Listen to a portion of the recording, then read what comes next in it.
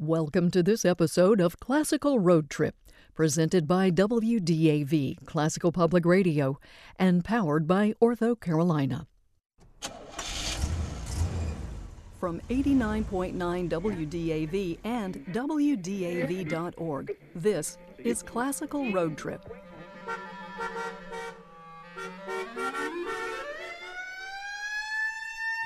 Hey everyone, and welcome back to Classical Road Trip.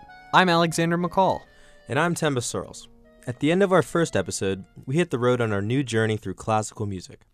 Now that we're finally motoring along, we're ready to make the first stop in the world of contemporary classical music. Woohoo! All right, I need to stretch.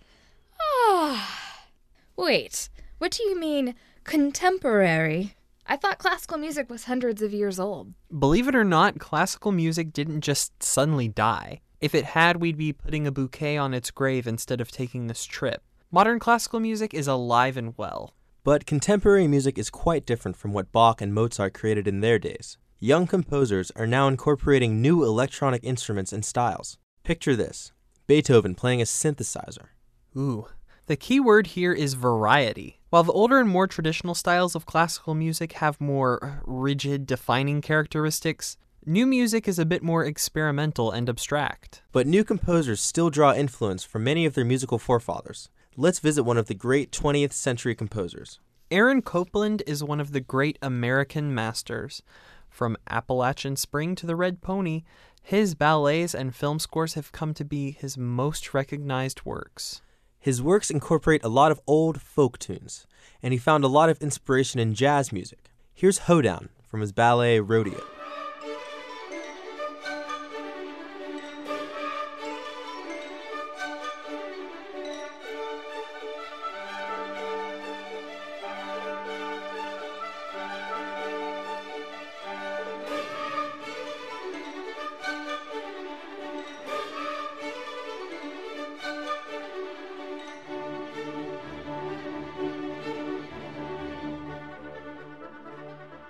Makes me feel like I'm in an old Western movie. Copland's use of folk songs creates a familiarity, and many feel they embody the spirit of America.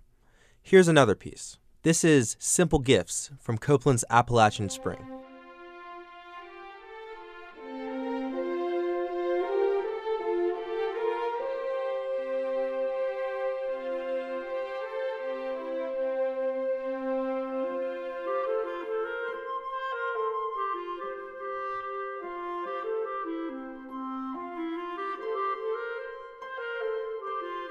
If you think you've heard this before, you very well might have. Copland's work is quite popular in film, and in fact, that's where you'll find a lot of contemporary classical music. While Copland was composing elaborate and emotional Americana, classical music began to assume some stranger shapes and forms. Composer John Cage created a 4-minute and 33-second piece of complete silence. Hit it, maestro. Temba, I don't think that's such a great idea. Cage thought that any sound could be music, but many disagreed with that idea. Disagreement comes as no surprise in the music world. Another concept took the music world by storm. This new idea was minimalism. You won't find grand expressions or big romantic swells in minimalist music, but that doesn't mean the genre isn't packed with feeling. Minimalism relies on slow transformations throughout a piece of music, and Philip Glass was one of the founding fathers of minimalism. 3 of his film scores have been nominated for Academy Awards. Glass has also worked with artists like David Bowie and Brian Eno. Glass has composed 10 symphonies, 11 concertos, and numerous other pieces, including his famous string quartets and film scores. Let's take a listen to his film score for The Hours, starring Meryl Streep and Nicole Kidman.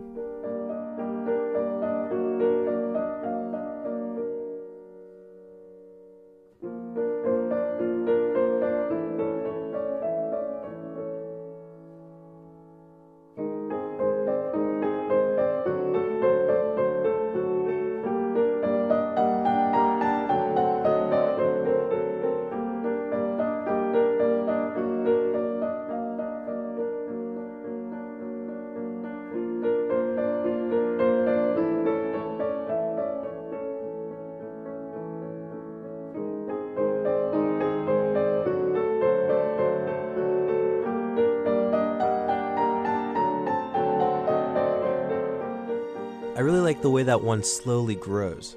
It has so much, and yet so little.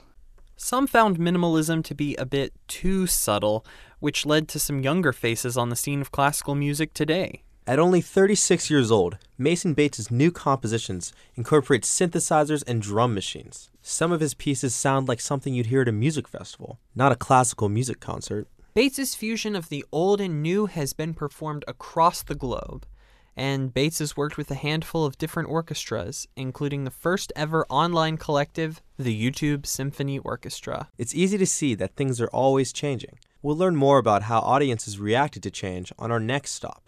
But for now, we need to get back on the road. Get out the maps, Alexander. We'll see you all next time on Classical Road Trip. We're going to leave you with a clip from contemporary composer John Adams. Here's Short Ride in a Fast Machine.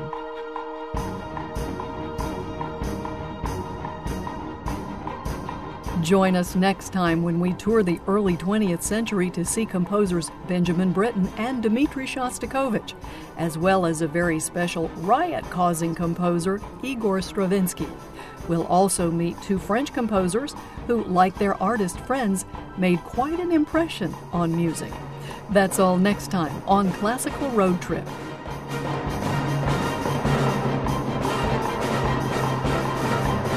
Classical Road Trip is a production of 89.9 WDAV and WDAV.org. Our executive producer is Myleta Melton.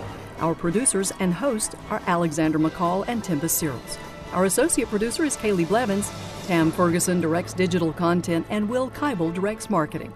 Our general manager is Frank Dominguez.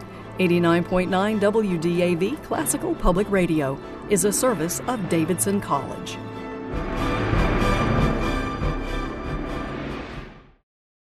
Thanks for joining us for another episode of Classical Road Trip, presented by WDAV Classical Public Radio and powered by OrthoCarolina. Subscribe to this podcast at wdav.org/subscribe and follow us on Facebook for classical music news, humor, and programming updates. WDAV is a service of Davidson College, supported by listeners like you.